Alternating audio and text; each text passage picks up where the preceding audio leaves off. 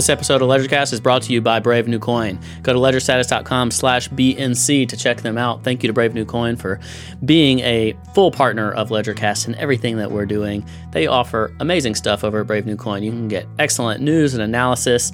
I start my day with their newsletter. You can just go straight to the homepage, sign up right there. They have a daily newsletter and a weekly digest if that's more your thing. They have breaking crypto news feeds that you can check out. And then they have these great data products. My favorite thing to chart is the BLX. That is a full historical record of Bitcoin price.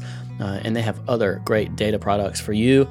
If you don't know about Brave New Coin, you need to know about Brave New Coin. Go to ledgerstatus.com/BNC to check it out. And thank you so much to them for being a LedgerCast partner. Now here's the show. Hello and welcome to LedgerCast. My name is Brian Krogsgaard. I am here with Josh Olszewicz. Hey, Josh. Hey, Brian. How's it going? Oh, it's going great. I am excited. This is the podcast doubleheader. So, people may be listening to this one. They may be listening to Coin Artists, but hopefully, we are just all up in their ears this weekend. So, and now we both have top tier industry leading audio devices. So. Audio device enhancements. You've got a new mic. And we're running on basically the same equipment now. So I hope everybody's enjoying it. And thanks to Brave New Coin for helping out with that, Of course. So we're going to talk about some news and some price and stuff. For the sake of people listening, Bitcoin at this moment is about $10,375 per. It's been a little bit of a rocky road the past couple of days, but before we dig into technical analysis, let's talk about some of the newsy stuff that has been going on. And we can start with the crypto news, especially because last time we talked more about the generic macro stuff going on in the world. What do you think are the top things impacting price today in terms of crypto news? So the past week, there's been this swirling FUD about this Chinese Ponzi holding $3 billion. and it sounds absurd until you actually look at the wallet addresses and you realize, yeah, they're actually holding $2 to $3 billion.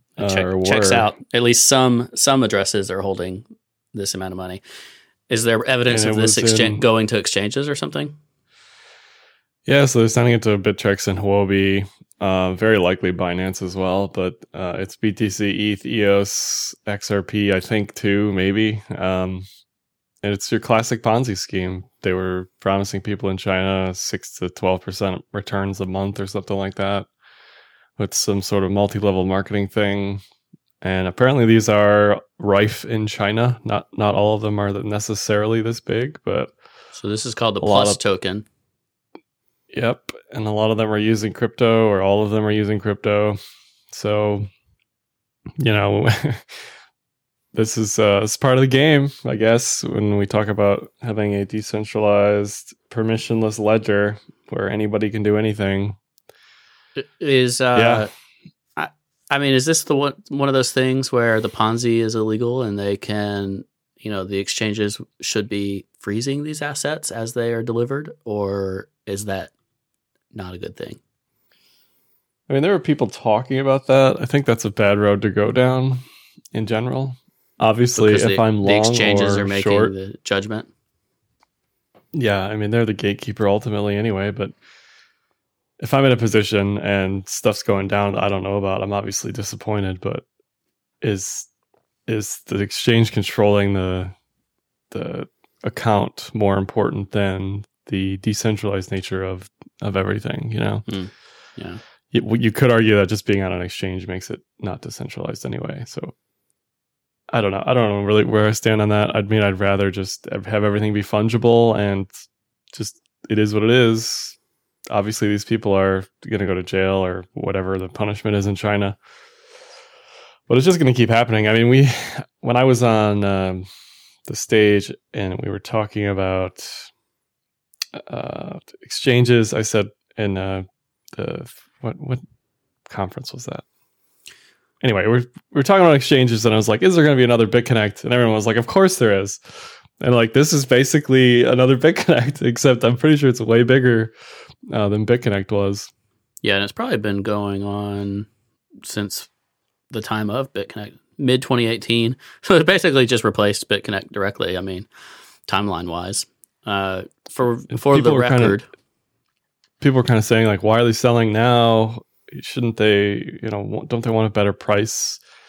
And it's kind of like a race against like the exchange potentially closing or halting your account versus like authorities halting that, or the nature of a Ponzi, depending on how leveraged the person is on the Ponzi, then a 10%, 15% correction in Bitcoin could force them to have to do this if people are trying to call those funds back. That's how a Ponzi fails, is when the price goes down and you can't service the people that have been putting the money in asking for the money back.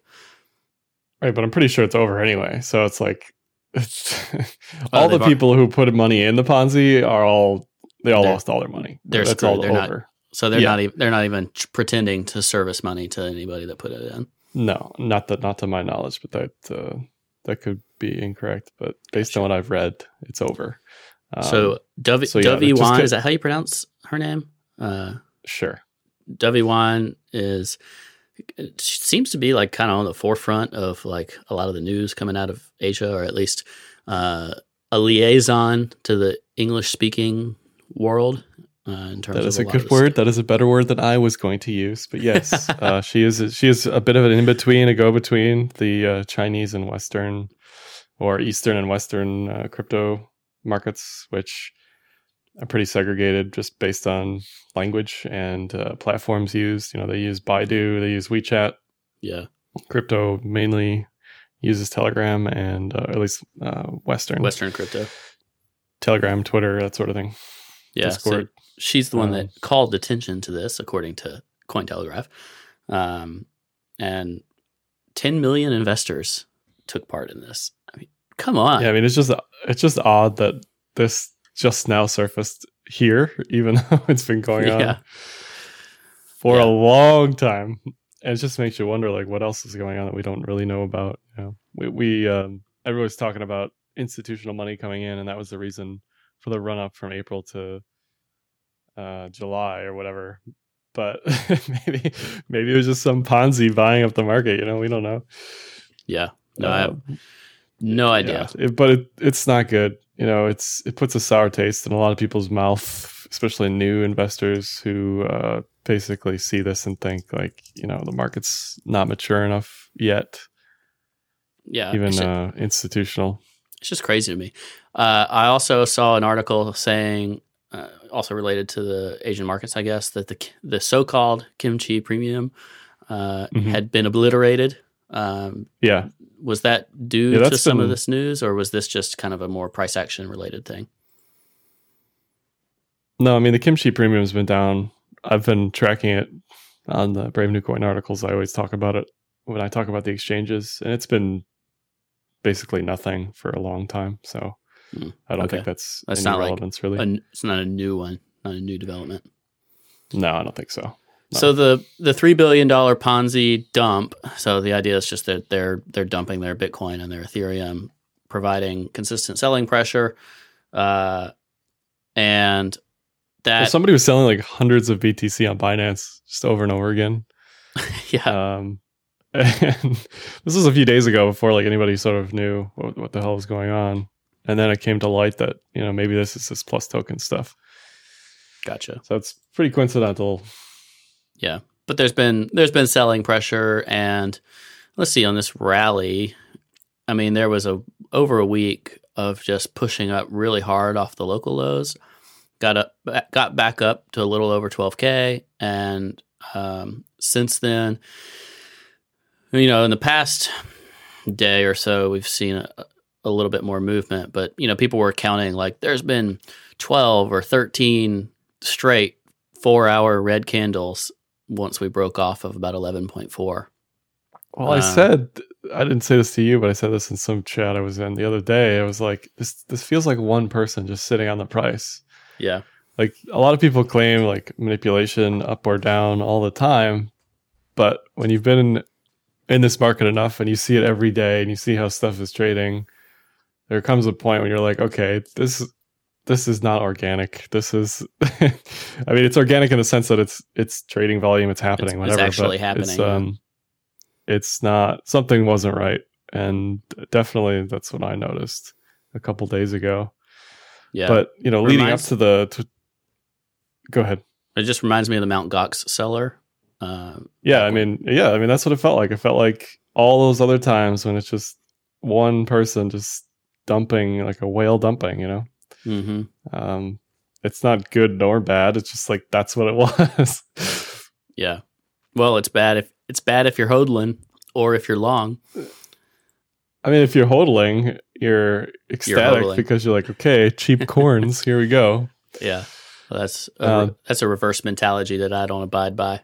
I bought with Spot on Coinbase for the first time in a long time. When I saw like 14 4-hour red candles, I was like, okay, get those 10K Bitcoins. Let's go, boys. Back the truck up. But last Sunday, when we had that break of 10.2, 10.8, whatever it was, we had talked. I don't know how many weeks it's been since we last talked. 3 maybe. We talked about the PBOC $7 fix or 7 yuan fix. Yeah, big macro news. Yeah, possibly breaking, and that happened exactly as night. The Sunday Open was happening. So it all kind of came together really nicely. Yeah, and that's running around 7.046 right now. So it had the breakout, made the move really quickly, and then it's been in I don't know what you call this, kind of a funky consolidation since then. I mean, it's not very organic in the first place, but if you look at the daily chart of it, it basically looks like a clean breakout, retest, and then, just chilling. Not that I want to apply too much technical analysis to that, but I've heard some good arguments since then. One was that interesting, it was an alternative take, if you will. It was that the Chinese didn't want to let their currency go, but they were basically forced to, just because of the way their economics are working right now. So that was a interesting take, and I don't know. There's still all this macro stuff going on.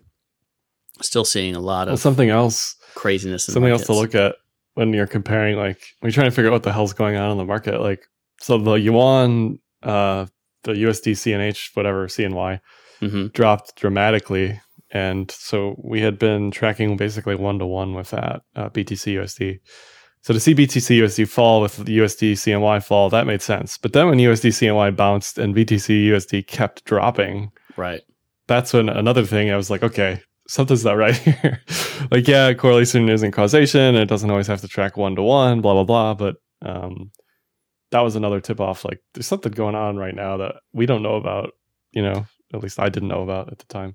Yeah, it seems like there was something afoot, especially the candle a couple days ago where it was like an extra day of pain for crypto that didn't translate to the rest of the world. And then if you look at alts, there was, ETH, XRP, EOS, all the alts kind of just did nothing while BTC was dumping. And then all at once, they dumped like 20%. Yeah. Like literally at the same minute, and that's another tip off that like, okay, but something's going on right now. Yeah. Yeah. They made a little bit of, I don't know what you'd call that if I'm looking at the overall dominance, a dead cat bounce of sorts for a few days. And now it looks like 3 days or so of resumed downward pressure, which is just a trend continuation that's been happening for quite some time. But alts continue to, if they outperform Bitcoin, they still are barely outperforming the dollar, if at all. The only reason those BTC pairs bounced was because they held flat while BTC dumped. Right, because they'd already died so much. Right. And that, in your altcoin analysis that you did on Brave New Coin this week, that's kind of what you expressed as well. You did, Stellar, Ethereum, XRP, 0x. No, Ethereum was from the 9th. So this week you've done Stellar, XRP, 0x. Do any of those really stand out? Is there anything special happening? Yeah, I'll say there's something small about ETH of them, each of them. ETH, the biggest thing with ETH is the volume, exchange volume, has just been down since October basically and hasn't come back. I mean, that's never a good sign. Crypto kind of is, its lifeblood is volume of any kind. So to see volume just drop off the table is not good. Stellar and XRP both have their on-chain stuff like at the higher range of what they have had historically, but the technicals don't look great, obviously. To watch XRP break its 23-cent peg or whatever it was, 33-cent peg.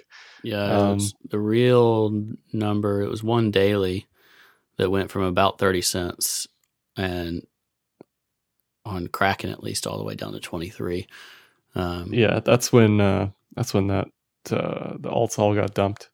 And when you look at that volume profile too, it's like, it was consolidating heavily, regardless of what the chart was saying or showing. The volume consolidation was massive, and then it made a decision. Yeah, it's definitely down. So that doesn't look great for XRP, certainly. Not that it did for the past like 480 days, but if it holds a range, it's okay.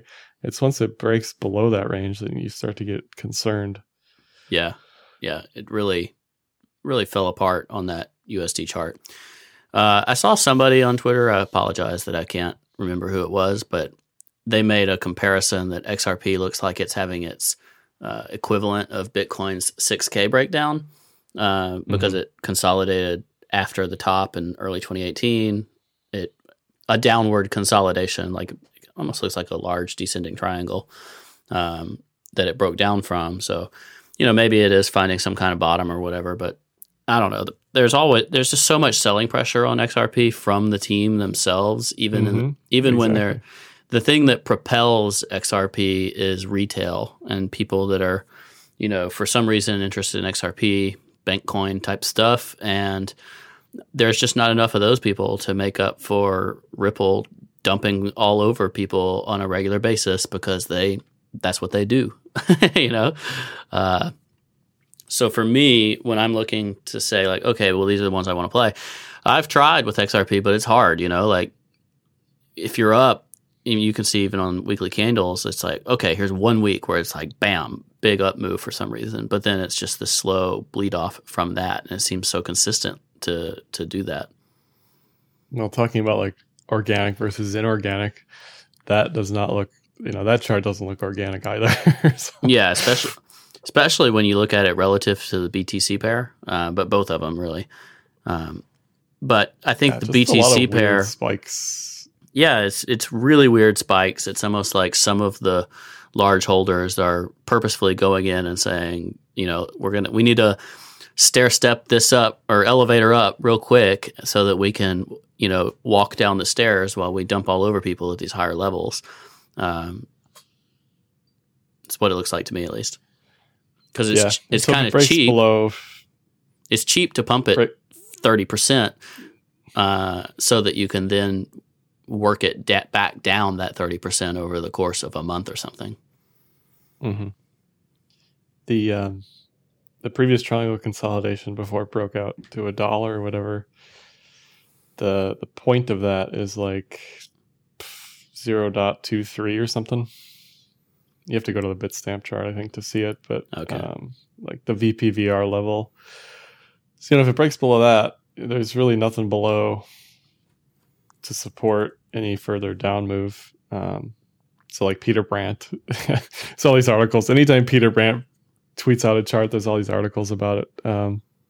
That's the only reason I saw it, but he's talking about XRP going back to 2 cents. It's like, well, yeah, I mean, if it breaks below 2.1 or whatever that is, yeah, it's not great. There's not a lot of volume up below 2.1.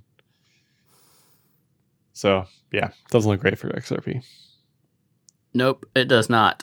And frankly, I don't feel too bad about saying that. Yeah. You know, the one thing I like about the 22, 23 cent area is that is precisely where it started its December 2017 ridiculous pump. It had, it stayed down there like sub 30 cents the whole time Bitcoin was moving up. That's when it was just dying and dying and dying relative to BTC. And it made that move to $3 from around 23 cents. So that's where it wicked down to, like on Bitstamp, is that horizontal. So there's a case that, it can be salvaged there. But like you said, the volume profile, I'm sure, on this is awful below it. Like going back to, whatever its original days are, 2015, 2016, that I don't even see on this chart. But yeah, if people are still holding from that triangle in 2017 and they see it break below their buy-in level, you bet your bottom dollar they're going to be panic selling that. At least people who are, somewhat informed, I think, would say, okay, enough's enough. Yeah. XRP had a chance there. I mean, I was bullish on XRP for a minute. It broke down from the pattern.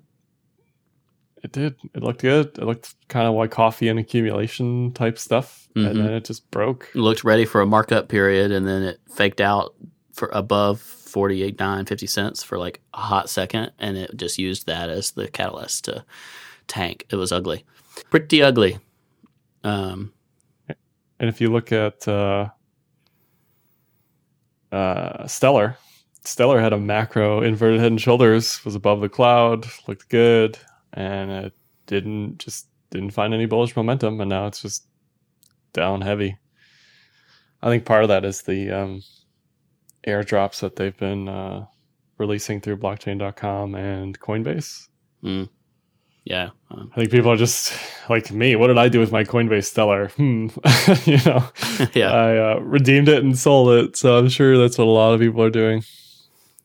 I have a weekly pulled up on Stellar that is one of the ugliest charts I've seen in a while. I mean, it looks a lot like the Ripple chart, but where this one based back in 2016 and early 2017 was 0.002 cents. And it's still at 6 cents. So like the percent down potential, despite being down so much, is another 95%, relative to the dollar. Yeah. So yeah, that's certainly possible. And I do, comparing Stellar to XRP, I actually do like what Stellar is doing versus XRP, even though it's kind of the same stuff. They're doing more DEX stuff. They're doing more like stablecoin stuff. It's also Jed McCaleb, so it is what it is. But but technically, it's got more stuff going on, like as in the actual software tech. To me, it seems like there's better dev stuff going on versus XRP, where it's all like banking partnerships and like headlines and PR. Yeah, I had somebody complain to me because I tweeted about XRP in a negative way. And oh no, yeah, but their complaint was like, "Don't you know they're partnerships?"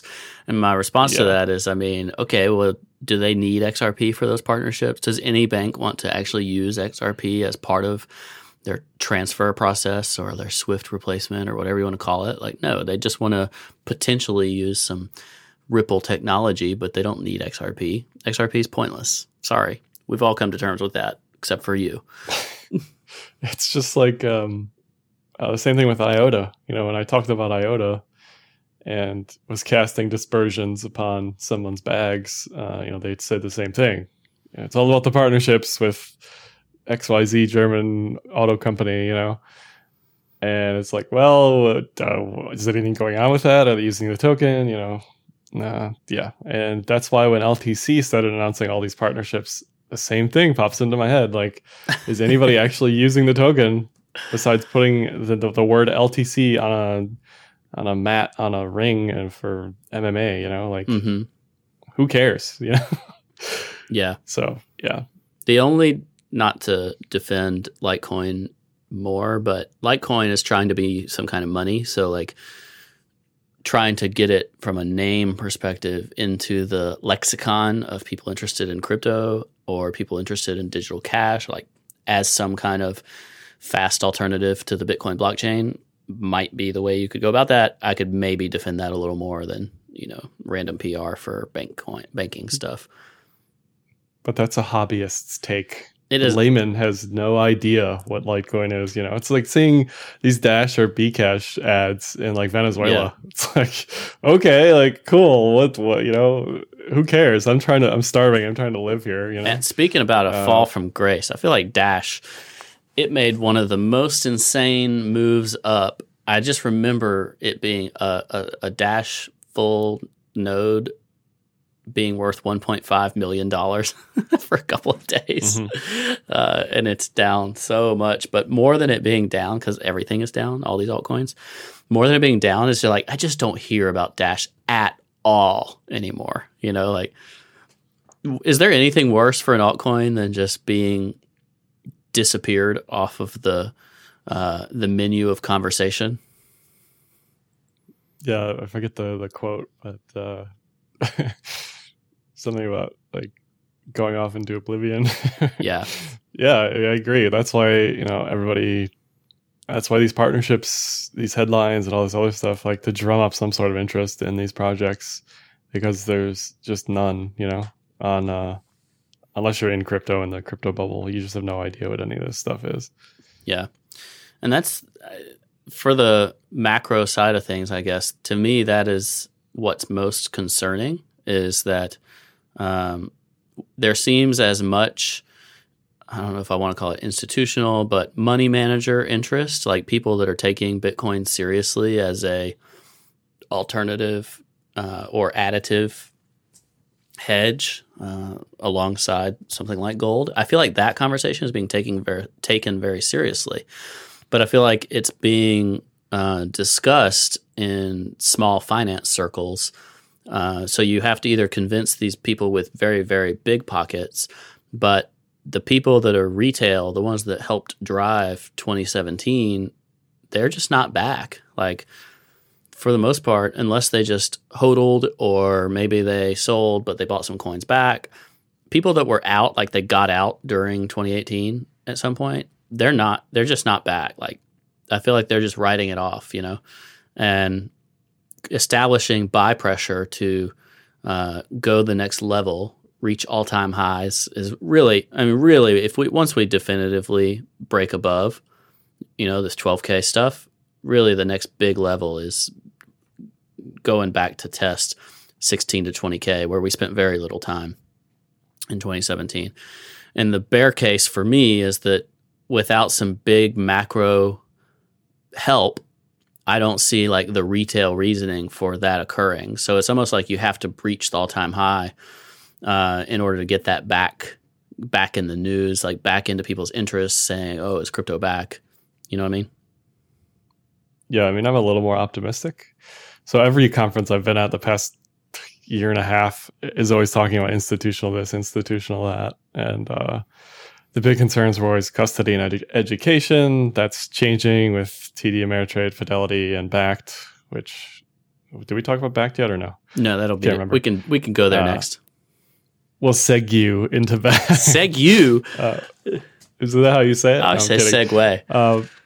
Yeah, so everybody's talking about institutional this, blah, blah, blah. And I agree with you that retail is a bit scorned. Travis Kling, I was at some conference and he was saying retail will never come back. They lost all their money. They're angry, blah, blah, blah. I'm like, okay, well, when it's in the headlines every day like it was a few weeks ago, people are going to see it and pay attention to it. Your family's going to ask you about it. And the whole point of retail, people are going to start buying. The whole point of retail is it doesn't have to be the same retail participants from last time. Like, there are more potential retail investors that did not get involved last time that can get involved this time. So it doesn't have to be the same people. And I'd argue that some of them made money. I know some of them who made money. So I don't think they're all upset or discouraged from re-entering the market at any point. So yeah, if we start to see it, everywhere like we did a couple weeks ago, I agree. We're going to retest 1620 pretty quickly. I think 13 is the key level. There's a yearly pivot there for Bitcoin. I haven't opened up the yearly pivots in a minute. I've been mostly watching that 11.6 ish zone because that's where we hit the weekly close in July. It's where we hit the weekly close last week, and it's also the weekly close before we really entered the bear market back in February of 2018. So to me, it's like, okay, once we definitively get above 11.5 on a weekly scale, then I think the candles from 11.5 to 16 to 20 will be pretty large. And a quick side thought after looking at that chart reminded me of the Mt. Gox custodian. This Plus token stuff is like 2 Mt. Goxes as far as the amount of coin that they were holding. So yikes. If we can survive that, in this range, that'd be pretty healthy. Whether you're an enterprise fund manager or a retail trader, buying and selling cryptocurrencies successfully requires price discovery you can rely on. Brave New Coin's liquid indices provide trusted US dollar prices for Bitcoin, Ethereum, and Ripple. Featuring end-of-day or intraday outputs, you can count on the BLX, ELX, and XRPLX for accurate US dollar pricing for smart contract oracles, settlement price discovery, net asset valuation, and performance analysis. Visit bravenewcoin.com to find out more. Yeah. One aside from this is the other, I'm not trying to bear all over this because I'm just trying to provide counterpoints because I am bullish. I'm with you. But what if the U.S. is steering towards a recession? Because the 2016 to 2017 hype was also basically a blow off top for regular markets. It was economic uncertainty was quite low. Everything was pumping in the age of Donald Trump being president and other stuff. And our entire bear market was pretty much alongside a sideways regular market or whatever. If we're veering towards recession, it's going to be harder to get retail. Like you may still get the hedge folks, the institutional interest, scared of a falling dollar or scared of currency wars, whatever.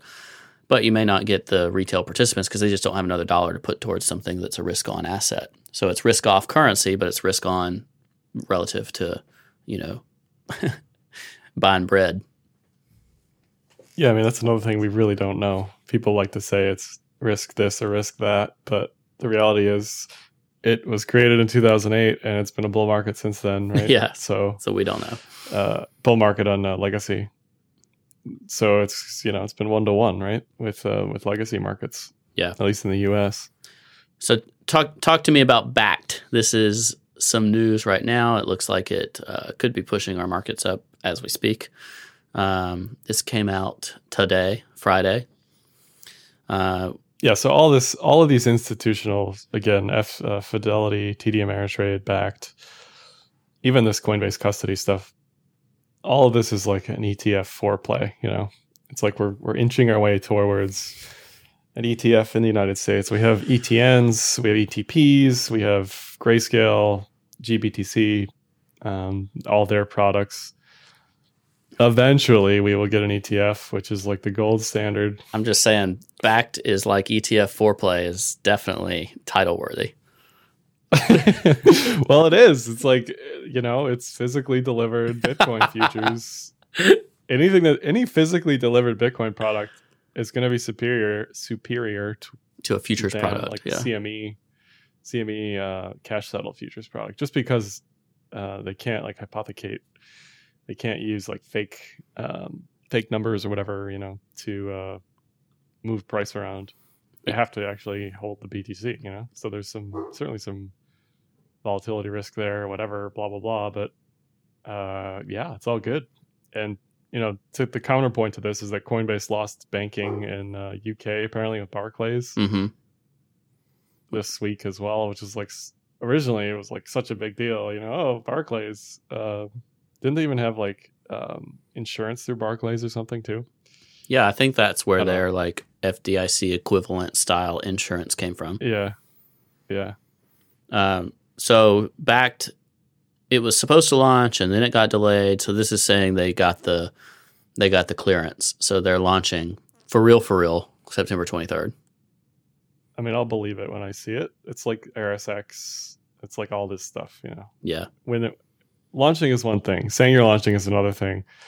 Actually having volume is like what really matters, Yeah. Are people actually going to use this stuff? It's like the CME stuff. It started off small. People got comfortable with it, I think. The problem with the CME is that it's like you need 5 BTC minimum to even trade. Yeah, I think that's the size of one contract. So there's a lot of collateral you need. It's definitely not a retail platform for retail traders for sure. And it closes on weekends. I mean, come on. Yeah, I really don't think you have a reason to trade it if you're connected to all these exchanges in crypto land. Yeah, it seems to me the only reason to play it is because you have a macro thesis, because otherwise the risks are too severe. I mean, I've got a weekly chart pulled up right now, and these gaps are they're obscene. Yeah, they are. Or you just don't want to hold on. Like custody, again, it's a custody thing. Yeah. Some people would just rather trade cash. Peak volume at CME. Volume was gigantic relative to its own history the week of May 13th, which was when we broke above 6,400 definitively. So that's interesting to note.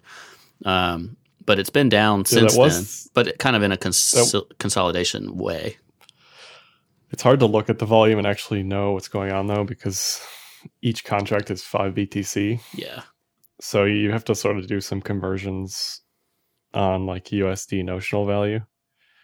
So yeah, like contract all-time high was May, whatever, and it's been down since then. But USD wise, it's not down that much. You know what I mean? Yeah, because the volume is based on number of contracts. Right. Yeah, and if you look at that relative to volume on like a BitMEX or something like that, then that was a big week for volume for BitMEX, but it had a bigger week in June, which was when we made the high at 14K, which wasn't represented by number of contracts on CME, and that's also shown pretty similarly on the BLX, Brave New Coin Liquid Index, where that volume looks a little smoother. Like the BitMEX volume peak, it looks like a super hyper like blow off top on that June peak at 14K, whereas BLX looks a little more cool and collected because it's based on spot exchanges. Is that the 20 SMA on the weekly you have up? Yeah. So those are Bollinger Band midlines on the weekly that are around 8,600. So that's the zone when I'm looking at this. Like we got to retest these weekly B bands at some point. It would not surprise me since the type of week we have going right now, and it's also where we had a weekly close, weekly breakout before. If we have another week down, to me that 86, 8,700, 8,800, something just like sub 9K wick up. To me, that's the go long on margin type of play, personally. Yeah, and just sitting and living through this volatility of like up down week is like miserable and brutal, obviously. Mm-hmm.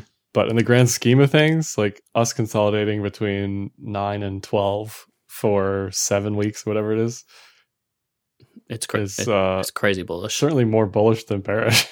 Oh yeah, I finally had to come to terms with it, and I did a little tweet thread and a video about how, hey, just FYI, this was back in May, like right after we broke 6,400, I think. I was like, so we're on pace to break all-time highs this year? That didn't seem possible. Like our mentality has shifted in the past couple of months by a significant degree.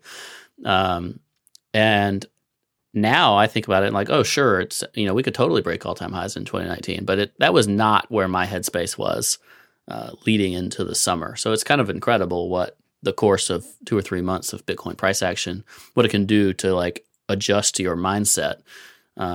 So if we were to just consolidate for a longer period of time, even if we do go down to 8K, it doesn't affect where my brain's at, To me, this is still a very bullish trend. Like when I go back, it was parabolic, but we touched the 20-week SMA many times over the course of 2016 and 2017.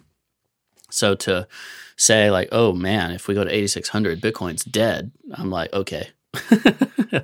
I don't think so. Yeah, even looking at like trend stuff like the cloud or the 200, we bounced on the inside of the bottom of the cloud several times on those 20-week SMA touches. And we're sort of headed on track for that now at like 8.8, 8.7, something like that on the daily cloud. Okay. So, yeah, I'm right there with you. I mean, obviously it's not great if you're sitting through it, but having a higher time preference might be helpful.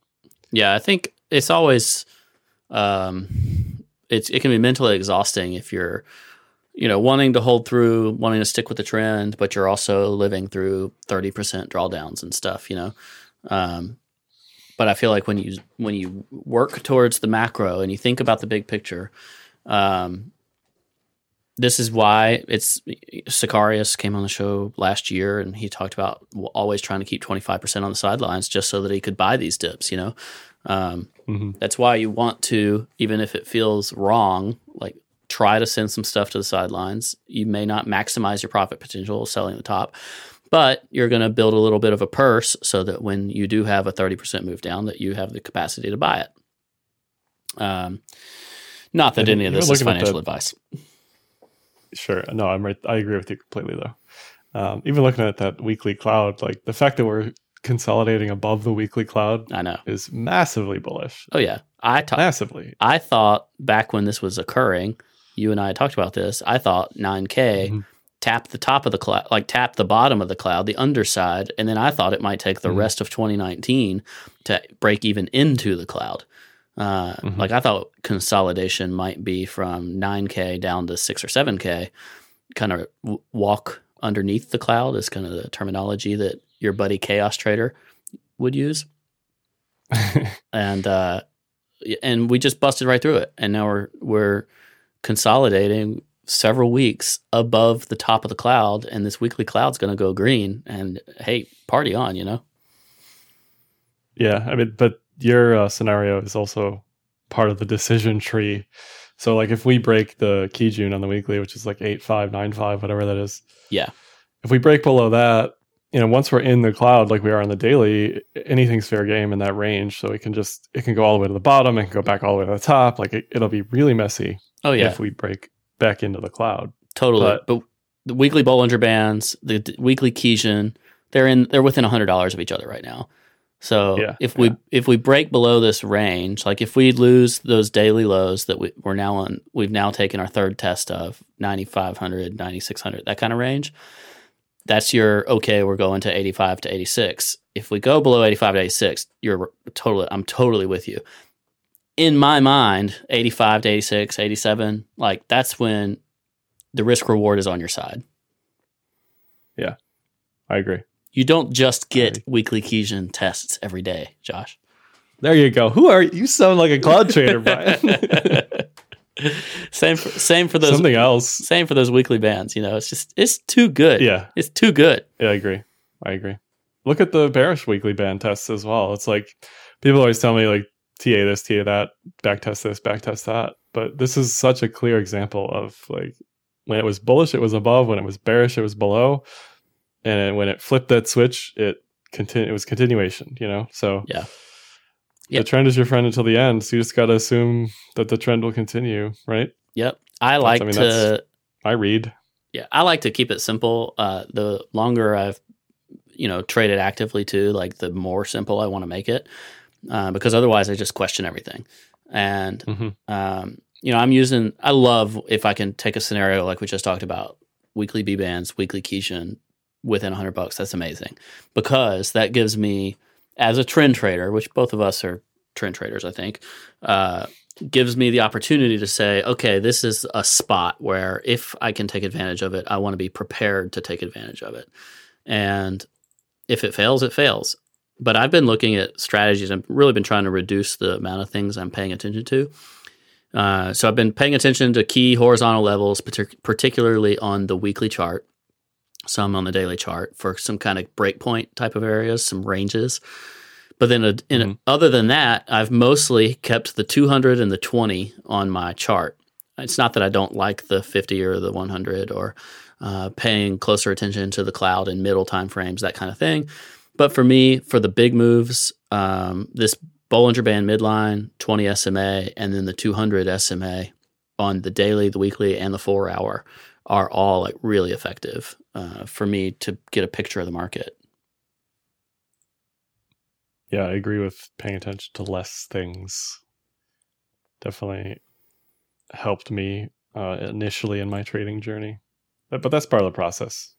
Like, first you get bamboozled and you're like, I need to figure out all these indicators and use all these indicators and look at OBV and RSI and MACD at the same time. And then eventually you're like, you know what? I don't really need any of that stuff. I just need to understand what's going on here on a very basic level.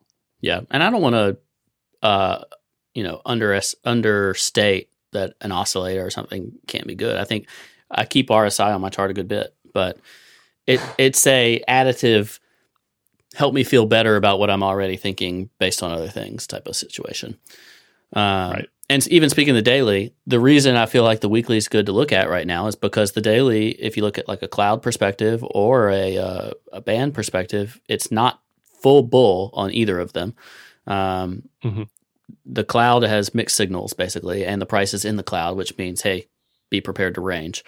But those weekly levels are basically the bottom of the daily cloud, like not totally, but close. Like I could imagine wick below, close a daily inside the cloud, that type of thing. But it's not, the cloud's not fully telling you what to do on a daily basis right now. So. And another thing about the daily, when we broke back above the daily cloud, above the Kijun a few days ago, when we broke above 10.8, 10.7, I was watching for bullish TK cross and it didn't happen. So again, people talking about back testing, forward testing, does TA matter, blah, blah, blah. It's like, well, the TK cross told you not to go full bore bull because it was a bearish TK cross, right? Yep. So we're waiting for a bullish TK cross above the cloud like there was in April. That was the full bore bull moment. So this tells me going forward, I'm looking for that bullish TK cross above the cloud. That's my moment, you know? And that could happen at 13K, like right. That could happen. The price is irrelevant, really. Right. It just depends on the price action. The school of Carpe Noctem cloud trading would say that the 4 bullish criteria are not fully met. That's right. That was one reason I wasn't massively bullish, even though we were above the cloud. Yeah. And just real quick, looking at the weekly ETH cloud is one thing I'm also watching on a macro. On a dollar basis? Yeah. Very interesting. It kind of looks like October 2014 Bitcoin a little bit. It looks like silver a little bit. How basically you get this extended downtrend and you go sideways for a little bit and the TK cross has a chance to flip bullish. And then you make a decision on the edge to edge back up to, in the ETH's case, it would be like 600 or something, whatever it is. Yeah. On the weekly. So that's just something I'm watching in the back of my head. Can I just say, back when we said Ethereum 333 by May, that is where the 3-day closed precisely. It was it so we or was perfect. it me, Brian? Was it we or was it me? No, I brought you onto the 3-day chart, and I forced you to accept the 333 because you were talking about different numbers, and I enjoyed all the perfection of the 333 memes. The memery. The memery of 333 was too good. Yeah. Ethereum's also a great example of the daily just being a mess. Like this daily USD is bearish, while that, pretty much everything's bearish, I guess, on Ethereum right now. But it's not. Yeah, I mean the daily's below 200. Yeah, it's it doesn't necessarily look organic either. The fact that the USD pair dumped a few days ago as hard as it did, I think a lot of that is based on the ETH ICO treasuries. Digex DAO dumped 30K USD the other day. There's still above 2 million sitting in treasuries in ETH. Yeah. So ETH has some issues. Yeah, Ethereum's wrecked, man. It's not on my radar really of ones I want to be trading actively. Well, back to the trading volume thing. It's like if there was actual trading volume to absorb the selling volume, correct, then it'd be fine. If there were ICOs happening to absorb the selling pressure, that'd be fine. We're not really seeing ICOs right now. We're seeing, instead of on-ramping onto ETH, we're seeing ETH treasuries diminishing. So we're seeing off-ramping, basically. Yeah. And there's nothing there to absorb the market selling pressure, you know?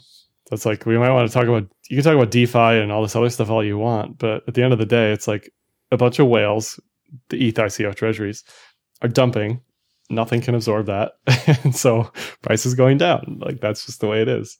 Yeah. And the prior best use case is fully winding down with regards to like the ICOs and stuff. Not in the sense of there aren't new ICOs, but all the old ones, like you said, they are literally dying out, selling their tokens, all that kind of crap. Like, it's got to wash through all of that.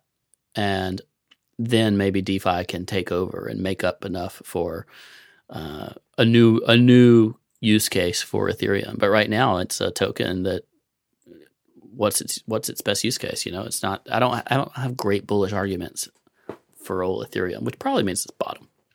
I always say that just as a hedge. I mean, I'm right there with you. Other than they have 1 million developers working on things in the ETH ecosystem. Yeah, that's probably the most bullish thing.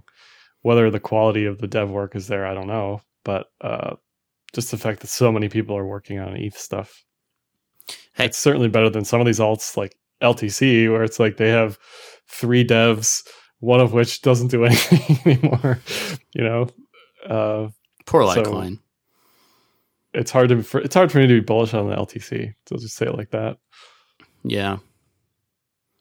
Especially because like you mentioned, the use case of being like BTC's spillway for transactions. If BTC's what's the word? I can't think of the word, but if BTC is handling transactions better, yeah, and there's no delays and whatever, like LTC's use case is nothing. What is LTC's use case? You know, it's silver. It's Bitcoin silver. Right. It's fillings in the mouth. That's what it is. Fillings in the mouth. I want to finish to ask you if you've checked out this Tezos Cloud. Oh God. This is. You know, I did the other day actually. It's exactly what I said I expected with Bitcoin, where it went up to the bottom of the cloud and then it kind of walked down it. But it did get a bullish TK cross on the daily, and it looks a lot like the last time Tezos did that, and then it kind of curled under the cloud before it broke through.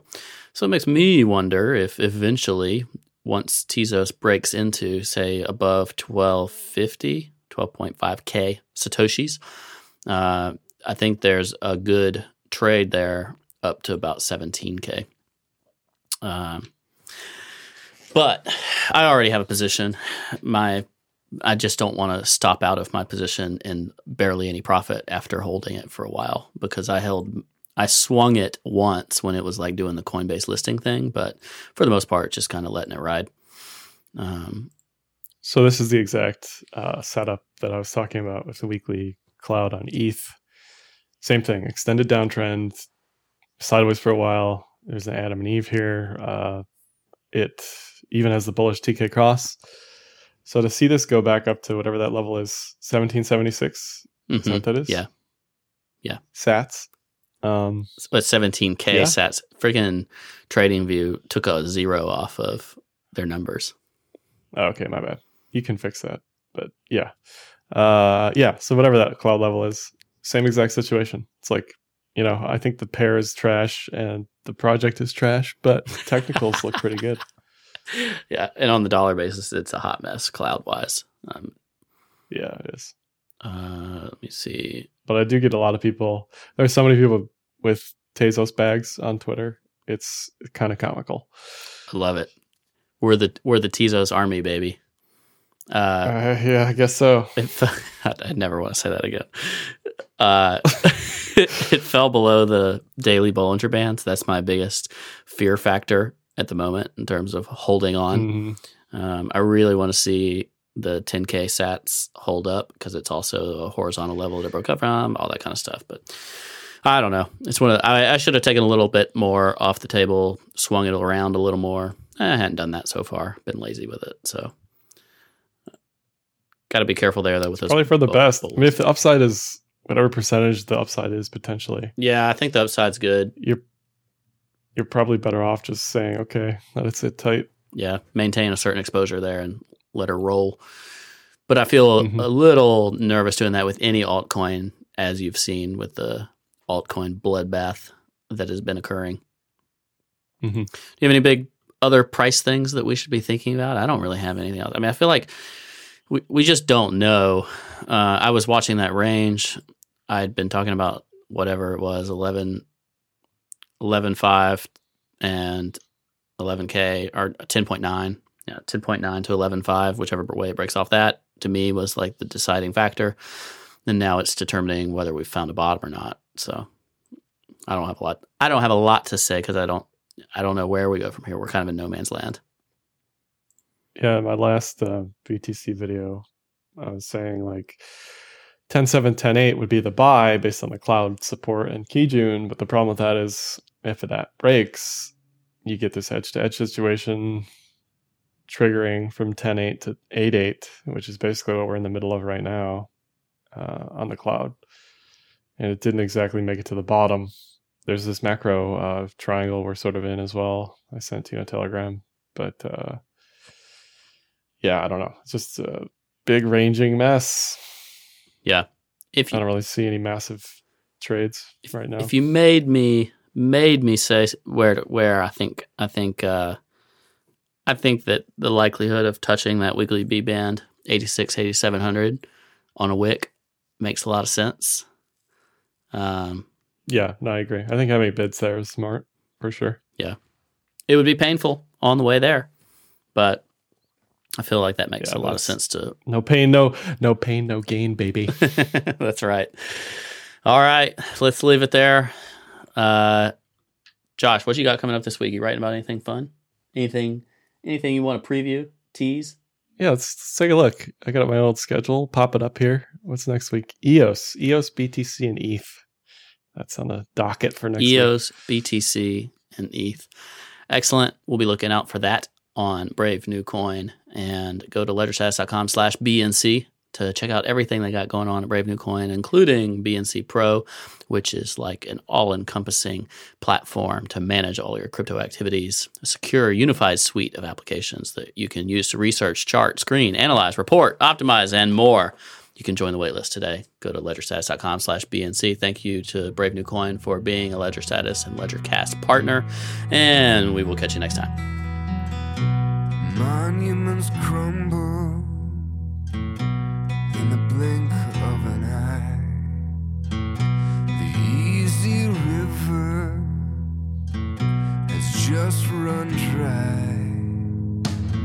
In a house of cards, I feel the breeze wound so tight.